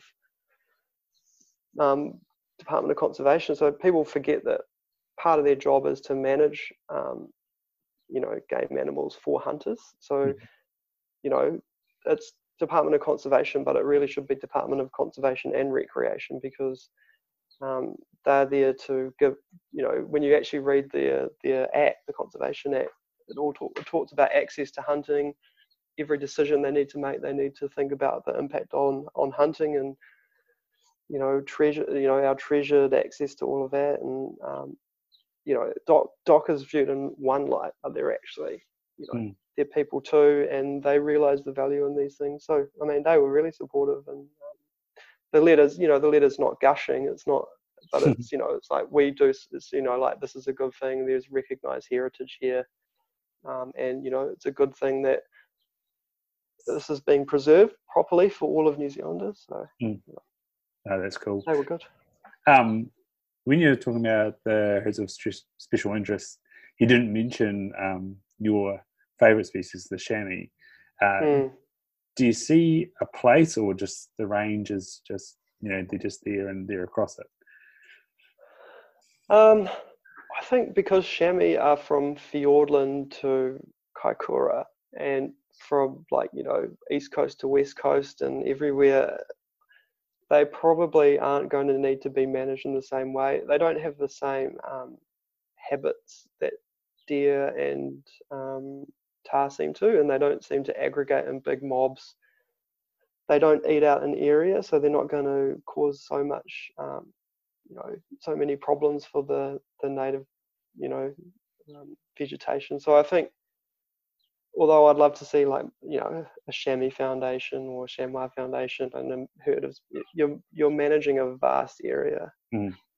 It's a bit like they probably won't have to have a herd of special interest for red deer, and as a whole, they might have one for a special herd, or people will probably like to see some of the herds protected, like some hotspots for Otago bloodlines and Rakaia bloodlines and that. But I think chamois would probably be all right on their own. Yeah. I was having the discussion with Cam about Cam Mackay, not Cam Henderson, from Point South, about, are we right in saying there's a female chamois in the record books and she's bloody long? Is that right? Yeah, that's right. Yeah, I think the female is the number one for length. Right, that's what. So it's absolutely huge. I think it's 13, in the 13-inch long kind of class. So it's just got huge hooks, and they're a little bit unusual because there's some horn rot. So the horn rot's made them turn out, and it's just it's a big old nanny. Awesome. So you said about being up the tops in Nelson and coming across one and not even knowing what it was. I was, to some extent, a bit the same. We visited Hermitage, and that's when I first saw tahr and chamois, and just was blown away, and a bit like you, didn't realise that these things were actually running around that area. And now the more and more I see, I sort of made up just the side of the Ben O'Hale creek or river, whatever you want to call it, yesterday, and just how close they are to those lakes. What going into the history of it and looking at what sort of goes on in Europe. Greg Greg Dooley had an awesome episode where he was over with the Swarovski guys looking at chamois in Austria. Was he? Knowing the history of that animal, can you also tell us how they ended up here? Yeah, well, I've been over there. I was in the next valley from where I think Willie was, and that was out of Austria. So I did a big trip. So I went over and visited the Italian side in the Dolomites, saw them there, went through to Austria and out of Salzburg, where they think they came. There's a mountain range up there where Franz Joseph got his foresters. So they got all the local alpine people to basically herd the chamois into nets. So it's an interesting story, and there's a little paper that I can send you written by an Austrian, and he was a Kiwi at the time, but he wrote it in German and in English, and it's called the chamois or the chamois. Over there they're called gams or gemsen, and hunting them is die gams, so hunt gams. And there was a German warship that visited New Zealand before World War One. So when Franz Joseph was emperor, and he was a big chamois man, he sent a ship called the Panther to New Zealand, and it refueled in Wellington and got stores on its way around, circumnavigating wherever it was on its way to.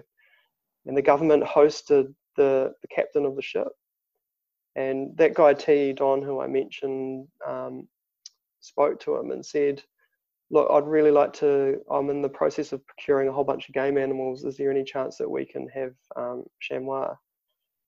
And obviously wined and dined him and said, "Look, if you can get chamois, we can send you mountain parrots, so keas and tuataras and ferns." And so that was a time when everyone was learning and, great exploration around the world, and people were into natural history museums, and they wanted to put exotic animals in their zoos. And so it transpired that he thought he could pitch the idea to Franz Joseph. And so when he got back to Vienna, he said, "Look, New Zealand wants to do this swap. Will you get some chamois? They think they've got the Southern Alps, which will be perfect environment for them." And he said, "Yes, I'll get them." So he ordered his hunters to go and get all these chamois. And apparently, according to some accounts, that they pushed like hundreds of these things. So they got all the villagers to basically walk a mountain range and got nets set up and caught all these animals, and a whole bunch died, ran off cliffs and everything. And I think apparently it didn't go down too well with the locals. But he caught a whole bunch of young ones, and then took them back to his palace in Vienna, like Schönbrunn Palace, and then tamed them. So hand reared the young ones and tamed them, and then crated them and shipped them to New Zealand. So I think they got here in 2 batches. So he sent one batch with some bucks and a few does, and then he got a few more and sent them as a secondary release. So there's sort of 2 releases a couple of years apart, and they were released at the Hermitage. So where you were was like ground zero with chamois. Yeah, no, it's pretty. Yeah, I still remember. I think that must have been how I started to get interested in hunting, being exposed to the walls of that amazing hotel and at the base of Mount Cook. There, it's an amazing place. If you're ever traveling around and you sort of going past Lake Pukaki, take a right and drive up there, because one the vista of Mount Cook's even better, but 2, just go into that hotel and have a look around the lobby, because there's some amazing stuff going on in there as well. Oh, it's an awesome part of New Zealand there, and you can see why they thought that the chamois would do well, and it's perfect for them. New Zealand's proved to be perfect for them to live in. I mean, by all accounts, they're not as big as they are back in Europe. So either the animals, the particular animals that we were gifted, might have been smaller in stature. You might have got the smaller genes, or it could be environment. You don't know. It might not have the best alpine grasses and that, because I know over there from seeing it, you have the big pastures up there where they have the the cows with the bells, and Mm-hmm. it's a lot higher in altitude, and just a different sort of environment. So I think maybe it could be the food that's not as good here, or minerals or something. But and then the tar were released not far away from the chamois, and they came via England though. So Yeah. they were a gift from I think it was Lord Bedford, and I think he sent over Sika and a few other things and sent them over, and they were he had procured them from the Himalayas from India for his game park in England, and then he happened to have them, and he just ended up and say, "Oh, you have some of these, we'll crate them up and send them over to you." Was that Woburn? Was that him? Yeah, I think that's right. Yeah, I'm not too sure on the exact, but I think it's Lord Bedford who sent those over, and as a gift as well.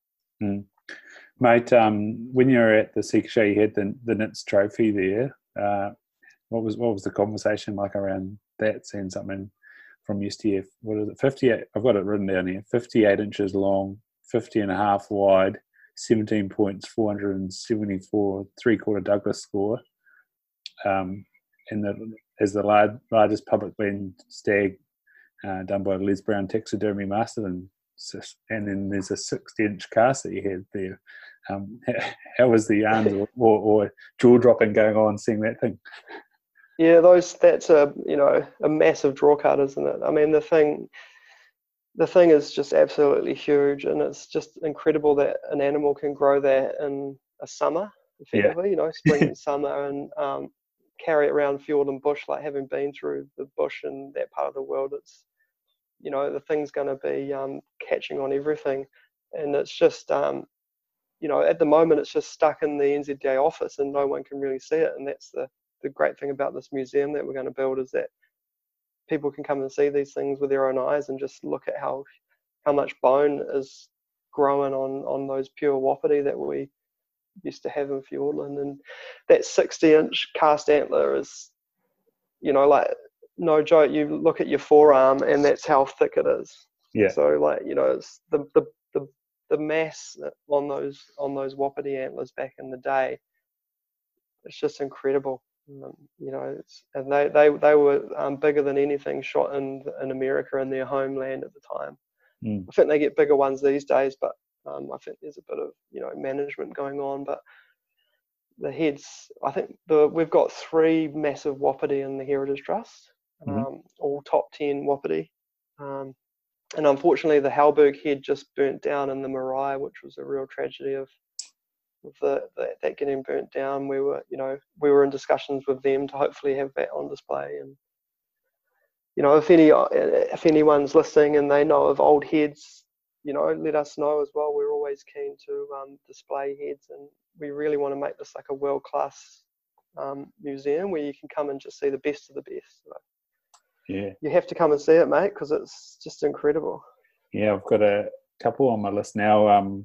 We had friends come who'd been down to the Deer Museum in Wanaka and just going through the bloodlines of the farm deer and a lot of wapiti in that museum as well. And he's a keen hunter from Australia, and he got excited about that. And we had the 2 magazines here, and I said, "Oh, look at this! There's going to be a hunting museum in Wellington." And he was had to sort of wipe the drool up, mate. It's pretty bloody awesome. Yeah. And so how did Nits go about hunting that? Was that sort of something that he got someone to guide him through? It must have been a hell of a job to claim that you could guide fieldwood. Yeah, I think the Nits brothers were not usual. So I think they did it like, so I would say these guys like DIY, self-guided. Yeah. So a lot of the guys back in that time were using, the famous guides.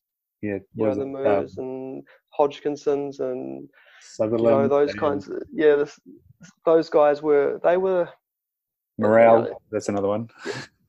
Morale. They were all guides, and they were like the local hard men down there, like shepherds. I think I'm even related to the Morales, actually. Yeah. Oh, we got good stalking DNA then. Oh god. I think one of the most famous ones was Bell. One of the guides was Bell, and he was famous for he could score a head on the hoof. Oh, nice. So he would be like, oh, that one's 50 inches, or that's like, nah, it's not a shooter, it's only 38 by 36. It's not a 50-inch head or whatever. But yeah, the Nitz brothers, they were brothers, and they would just do it themselves. So they drew a tag, and I think back in the day, like £5 was an absolute fortune for a tag. And there's only a few. There's only a few tag days. Yeah. And you got the really famous people like the Herricks and the Wilsons, and those guys at that time were guided in. But they did it the hard way and got into these bulls themselves. I think they did it over 2 seasons, so they went back a couple of times and got some huge heads and dragged them out. And I just couldn't imagine carrying out 60-inch heads through that bush. It's just, we all do it with helicopters these days, and it's just the way that they did it with their gear. Like, they were wearing woolen and canvas, and they had to like find a camp, light a fire, and pitch the billy. Like, we just flick on a jet boil, put out our synthetic tents, and we basically do it super comfy. Whereas they just had a gun, some food, all their gear, and a little pup tent, and they put any modern hunter to shame, I think. Yeah, that Call of the Wapiti, Ray Tinsley nearly killed himself many times in that book.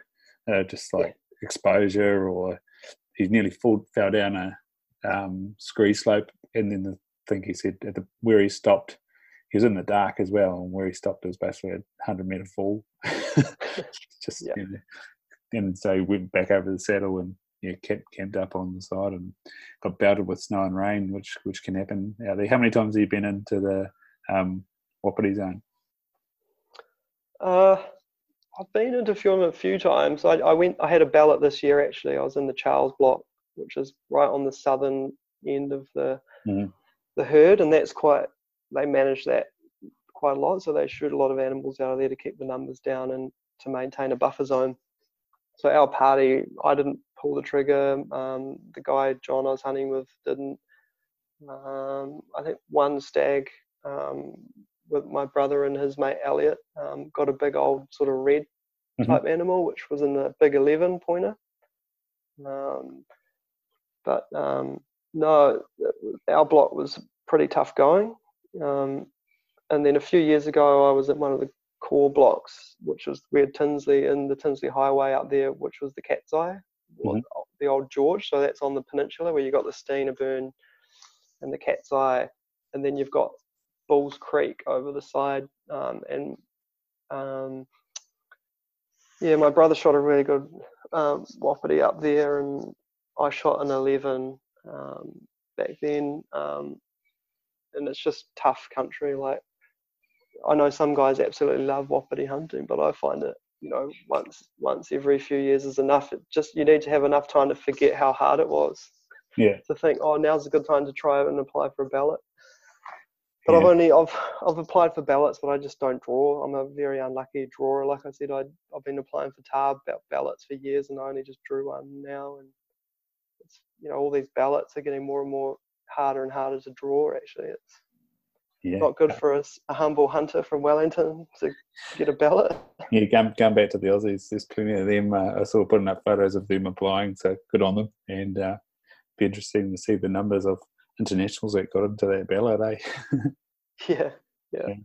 I mean, the thing is that I think that they can sort of get educated by YouTube now. Like, you can learn a lot about how to hunt New Zealand, and a good rifle can make up a lot for a bad hunter. And so some of the gear these days, like, you can get yourself a $4,000 scope and a big long gun and make yourself a better hunter. But I think, a lot of these guys probably come over and find it real tough going, at least for the first time. Yeah. But I think, they just probably don't have the right gear or, the right experience or skills to tackle some of those Landsborough West Coast blocks, because it's not the East Coast. No. Well, that's what I was quite impressed with Brian Cool, and he was even on the East Coast. And as we've spoken about, he had a bit of information, and even he was, up on the top there. The guy I was with, his name escapes me right now. Was constantly saying through the camera to his wife, we've got life insurance and stuff like that. Yeah. And as you say, it's Mansborough stuff's not the East Coast, so I know. Yeah. I know, and maybe those guys take more risks than Kiwis because we can just come back. But Yeah. They're like, oh, this is the trip of my lifetime. I've got to take a risk, and they get unstuck. Like we're always rescuing foreign hunters, it seems, or they're falling off the hill or trying to cross a river and drowning. It's a bit of a problem, but I mean, what can you do? It's at the moment you can do what you like in New Zealand. You can go anywhere you want. Yeah. I think it'll be if this arms bill passes, it's going to be a lot harder for them to get firearms. Mm-hmm. So they might have to come and bow hunt tar, and then they'll get a lot of respect if they can bow hunt a bull tar. Yeah, of any like you say, that'd be a trophy in itself to do that. But then to get to those status bulls, that'd be incredible. Yeah. So I think a lot of international hunters are going to be worried about how this firearms law is going to play out. I think the guides will be happy because the guides will have to be. You have to engage a guide to basically get a firearm, and you need a pretty good firearm to get a good bull. So. And that was sort of the question that I raised after talking to Brian. Was like, well, he wasn't doing anything wrong at all, and full power to him that he came all this way and did it and got the information he needed and went out there and was successful. But then it was kind of like, well, what happens to our guiding industry if these guys just come here and do it on their own with that potential risk that they get into trouble because they might, one, don't know the country, and two, might push a little bit harder because they're not coming back. And that was my question. Well, what do we do about it when there's no protection to the species or anything like that? There's no value placed on the species or anything like that. What do the guides do? What are they selling? And maybe that might be one of the positives that come out of this firearms law is that, if someone's coming here to hunt internationally, they're going to need to engage that service as well as get, into fantastic areas with fantastic knowledge and make the right choice, and what they select actually is worthwhile taking home. Yeah, I mean, it's a hard one. I mean, I would like I'm sort of a libertarian, so I don't like restrictions, and but I'm also safety conscious, and you got to maybe education is the way to do it. Maybe make them sit some sort of skills course or do some online training to say this isn't just out the back. I mean, I'd hate to see over-regulation. I think people think rules can solve anything at the moment. This is what this government seems to think is, just layer on another rule, but it doesn't sort of change what's going to happen on the ground, does it? Like you can put a rule in place, but it doesn't mean anything. And I don't know. It's a tough one. I mean, I've hunted in America, and I got tags and went to Wyoming and did it myself, DIY, and that was awesome. And I would hate to see that taken away from me, or having to hire a guide over there for $10,000 for a hunt, and then all of a sudden, instead of couple of $1,000s, it's super expensive, and you're into the 15,000-20,000 New Zealand dollars to hunt over there. So I mean, I can see the argument on the one side, but I'd also hate to see it all over regulated. I'm happy for Aussie hunters to come, or European, or the Dutch and the Danish and Scandinavians and the Swiss. You always see that those are the guys you actually meet in the backcountry. You don't meet many Kiwis, and they're all reasonably competent. And Brian and their hunt, I've seen that he's put a video out, and I haven't actually watched it, but I mean, well done on them for getting the information, getting into a good spot, and getting something, because that's a big achievement, I think, to get a tar and a chamois without having the benefit of any experience in that kind of country. They did really well, and anyone that wants to do that, I'll support them getting out and hunting. The less barriers to hunting, the better. And smarter people than me will come up with the answer. I mean, hopefully that's what the GAC is there to do, and they represent, guiding New Zealand, and guides New Zealand should have some input. But to make every international hunter have a guide, I think is probably the wrong approach. But that's just my view. Yeah, and that's what I've always said as well. I could probably do with a guide, but I'd love a guide. Yeah, my choice is to try and figure this bloody thing out for myself, which I do a lot with. You end up banging my head against the wall and falling over and that sort of stuff. But that's what makes you stronger. Yeah. They say. Exactly. On the legislation stuff, how did you think the response was to presenting at the arms bill hearings? I started watching that long video. I think Joseph Peter put it up the other day. It was 5 hours long. Yeah. How did you feel? How was your experience?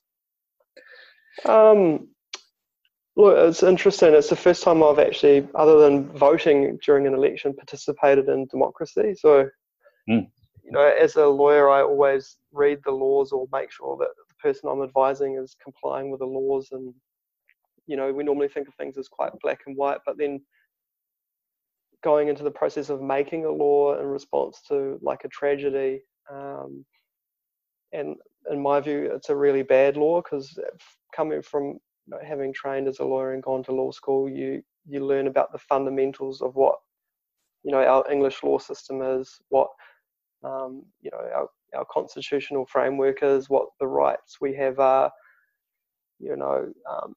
When you think about it, New Zealand's at the end of a long chain of legal history and civil wars and international wars. When you put it into context, it goes back to the Magna Carta in 1066, when the people of England rose up and put in some basic rights to stop the state and the police having so much power over individuals. They could go in at any time and arrest you or detain you, and you're subject to the whim of the people in charge. And to bring it forward 1,000 years, where we are now, and post World War II, when the concept of the Bill of Rights came into play, the civil wars that they had in America to protect basic rights and liberties. Literally, people have died and laid down their lives to protect basic fundamental rights of the individual. And it kind of really upset me the way that this whole process has happened. It's a political agenda. The Christchurch massacre was done by a foreign terrorist who broke all the laws and was a criminal, and he should go to jail they should throw the book at him. But then on the flip side, to use that to lever into law-abiding New Zealanders and put in the laws that they've got in place and the way that they're giving powers to police. I mean, the conversation that the police are having in the Chris Cahill around turning it into a criminal gangs debate, and skewing the conversation to make it look like there's a real big problem with firearms in New Zealand when there isn't. And they're basically politicised a whole legitimate segment of New Zealand that are validly holding firearms for legitimate purposes, and it's something that we as New Zealand have a culture of. We've always had firearms, we've always hunted, we've got a big rural community where they need firearms for pest control, and we have a huge amount of people that just love sport shooting or competitive shooting, Olympics, and the great tradition of the New Zealand opening duck shooting weekend with shotguns, and the deer, the annual red deer stalk, where everyone sort of goes out on Easter weekend and tries to get a stag, and that they're just totally ignoring that part of our identity.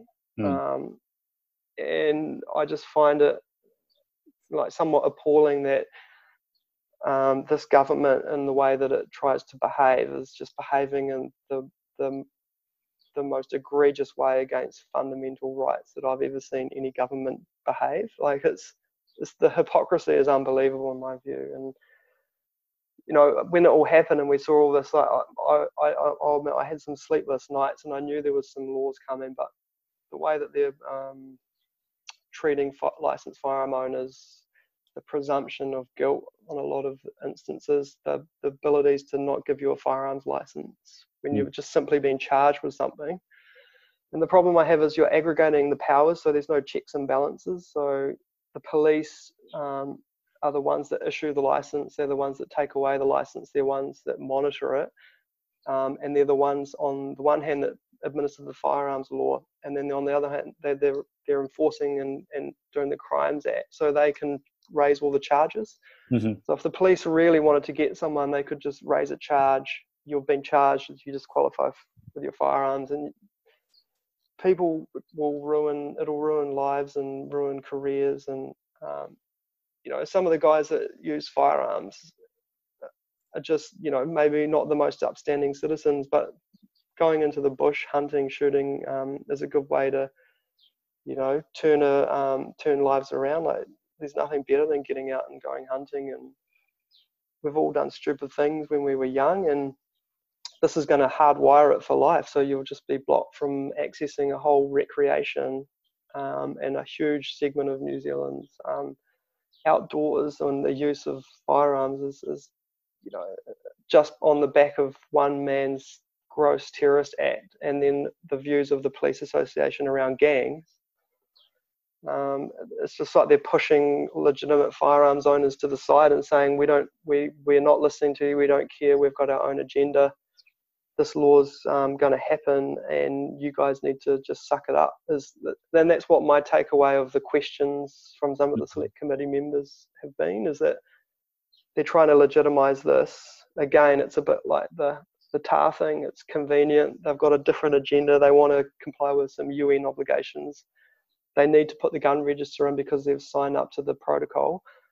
And phase one is to register all guns, and they're really wanting to. They'll kill the clubs. So clubs like what you and I are party to will have to be registered and file, and they'll be able to give surveillance over anyone that they want that's part of a club. And they could, if they want, they could be unfair and unfairly take away firearms ranges, shut down clubs, and take away people's guns and take away their licenses. So, I mean, without getting too technical, it's just a whole lot of basic rights that they're undermining, and it's somewhat unbelievable that this is happening the way it's happening as well.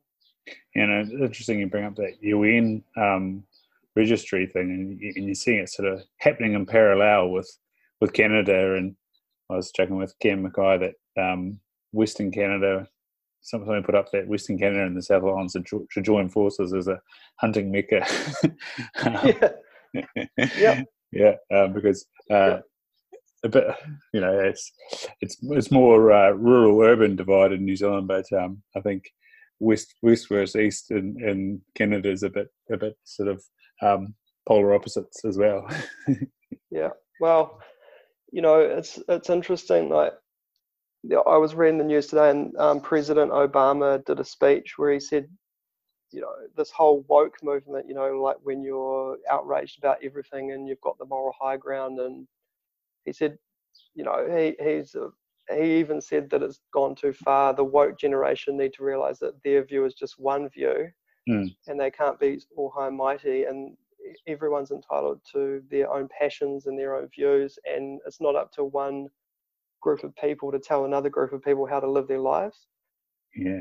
And at the moment, the way that things appear to me is that there's a bunch of people that are in control that are trying to tell New Zealanders how to live their lives rather than doing what they're supposed to be doing, which is just providing basic services and meeting the needs of New Zealand in terms of health and education. And they're putting their ideologies into play, and it's appalling. And I've never in my entire life seen it play out the way that it's played out under this government. And hopefully New Zealanders have woken up. I mean, the basic way of life in New Zealand has been attacked. I've got family that are farmers, and there's the fresh water stuff that's going on. Got family that are fishermen and whitebaiters, and they want to, stop the whitebaiting. Then you've got, Eugenie Sage negotiating a huge budget increase to get rid of deer and tar and chamois, and and then you've got the police and the people involved with police saying that no firearms, a good firearm, we need to get rid of all the firearms. It's just except for them walking around armed, which I've said it to a few people. You don't want to sound conspiratorial, but there was kind of like, should Christchurch Central Police be armed? Next week, unfortunately, the terrorist attack happens, and then and previous to that, it was the tar coal thing, and then it was kind of like you say, it's almost like our liberties as individuals is going to be taken away. All of a sort of a run of things. Yeah, I mean, I'm all for freedom, and within reason. You don't hurt other humans, and what you should do shouldn't impact other people. But if you're just a hunter and you're wanting to have a rifle and shoot a deer to feed your family, what's it to do with the government? If you're doing that in a safe, law-abiding way, they should be like, that's fine. We need hunters, and you need a firearm, and actually you're doing the nation a favour because we have a conservation concern, and we need to put everything into balance. I think everything in moderation is okay, but just the dial's just gone a bit too far, and I've never been political, but I assure you, this year I've now woken up to that. Yeah. Speaking of that, I saw somebody's Halloween costume was a guy had a millennial T-shirt on. He was wrapped in bubble wrap and had a whole bunch of offended stickers all over him. I thought that was quite good. Yeah. Oh, I know. I'm not a millennial. Oh, well, I guess I'm technically a millennial, but I grew up in the pre-computer age. So I was born in the early '80s. So I'm on the cusp of where we could play Bull Rush, and you only got an award if you got first, and like you had to actually go through the school of hard knocks. Whereas now, it's a different world we live in, and it is. You do have to put your bubble wrap on, I think. Yeah, no, I'm from the other end of the '80s, and we were definitely that transition. So some things sort of sit well, others. So you didn't play Bull Rush? We did, and I remember as a 6-year-old, at a full primary school, breaking through and yelling bullshit as well at the middle of a Catholic school. So don't know what was going wrong there. Yeah. I think the cutoff is that generation is the Bull Rush generation. I don't know. Maybe we just were too. Everyone's still good, and the kids growing up now, they're going to be awesome, and they're going to have a great future. And I just hope that, when we come up with issues like this, that mine and your sons can go hunting and own a firearm, and when they're 18 and they're at uni, and they can go to uni and feed their flat with venison steaks. That's what I hope, that we can still have all of that. That's the main thing for me. That's right. And if my daughter wants to chase me around, then go for it. Yeah, mate. We're doing a good yarn here. 2 hours nearly. Where do people find you? Is it just the Instagram, really?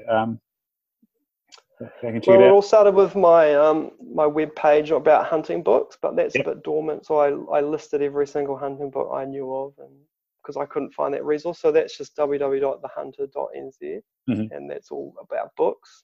And then the Insta, I just put up what I like, do the odd book review, just put personal stuff up, and that's at the Hunter, or the Hunter NZ, which is the_Hunter_NZ. Just put up what I like to do and about hunting and the odd thoughts, and just getting after it. Really, I'm just a humble wreck hunter. Wicked, mate. Cool. So usually I get people to leave us with a thought or an idea, or even a quote or a question, even that they can answer you on your Instagram or something like that. What would you like to leave us with? I'd like people just to think about joining up one of the clubs or societies, and think about what hunting means to them, and what it would mean if it was taken away, or their family couldn't do it, or their children, or they couldn't enjoy the outdoors with their mates the way that we currently do, either with the freedom to have firearms and the freedom to hunt animals in reasonable numbers. And if you you want to investigate it further, I recommend going to an NZDA meeting. Join your local branch, because they've probably got the biggest network of clubs in New Zealand. And don't go to the first meeting and ask for a hunting spot. Go to a few meetings and make friends, and people will invite you to their hunting spot. I can assure you. Once you get a bit of a common rapport, and people will be keen to take you hunting and get you a deer. Like, no doubt you didn't get invited the first time you met Ben to go and shoot a seeker. Nah, but it was a few meetings later, and I said, I was so grateful. I said, mate, you're a bloody legend. And He's a legend. Yeah. Cool. Mate, go and meet more legends. Everyone should meet a whole bunch of legends at deerstalker clubs. That's what I think. Yeah, perfect. I'll press stop there, and that'll be us. Awesome. Cheers, Ryan. Great. Awesome way to finish there from Gwyn. Join NZDA and meet some legends. Couldn't agree more. One more public service announcement from me, another link that you'll find in the show notes.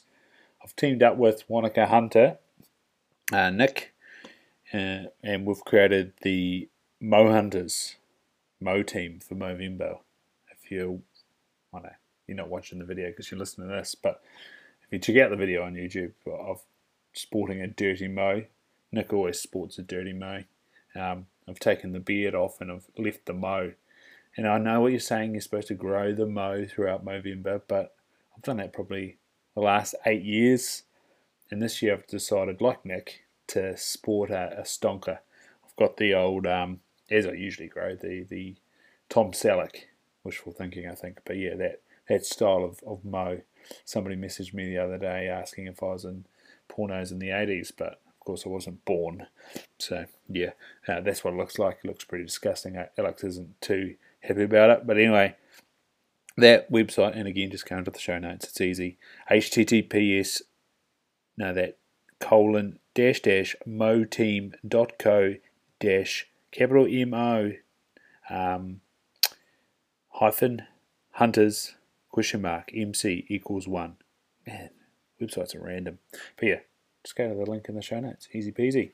And while you're there, check out Exogenous Ketones by Prove It, yketo.proveitnow.com. And check what you can do with exogenous ketones, especially if you're in Aussie, US, Canada, or East Asia. It's available straight from their website. If you're not, check it out.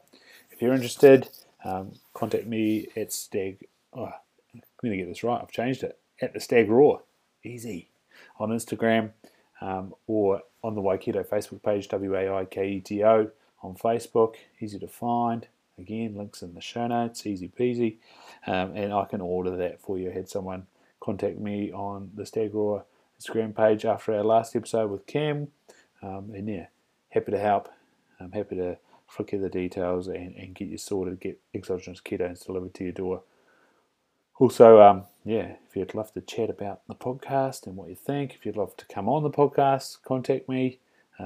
Obviously, with Labour Weekend last week, I didn't get anything done. I'd planned to do a couple, but got none done.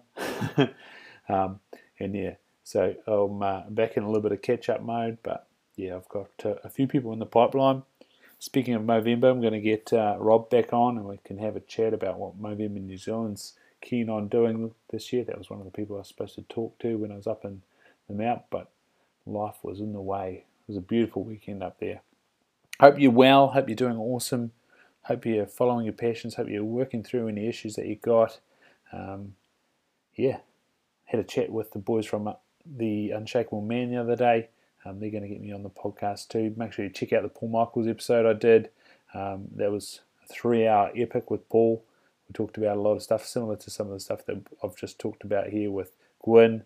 Maybe I'll finally get on to Please Blow My Mind with Will up in Auckland. I'm going up there in a fortnight. Maybe there'll be a window to record something with him. But yeah, Will Fleming, he's a legend.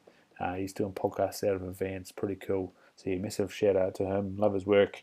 And yeah, hit me up if you've got any thoughts. It's been awesome.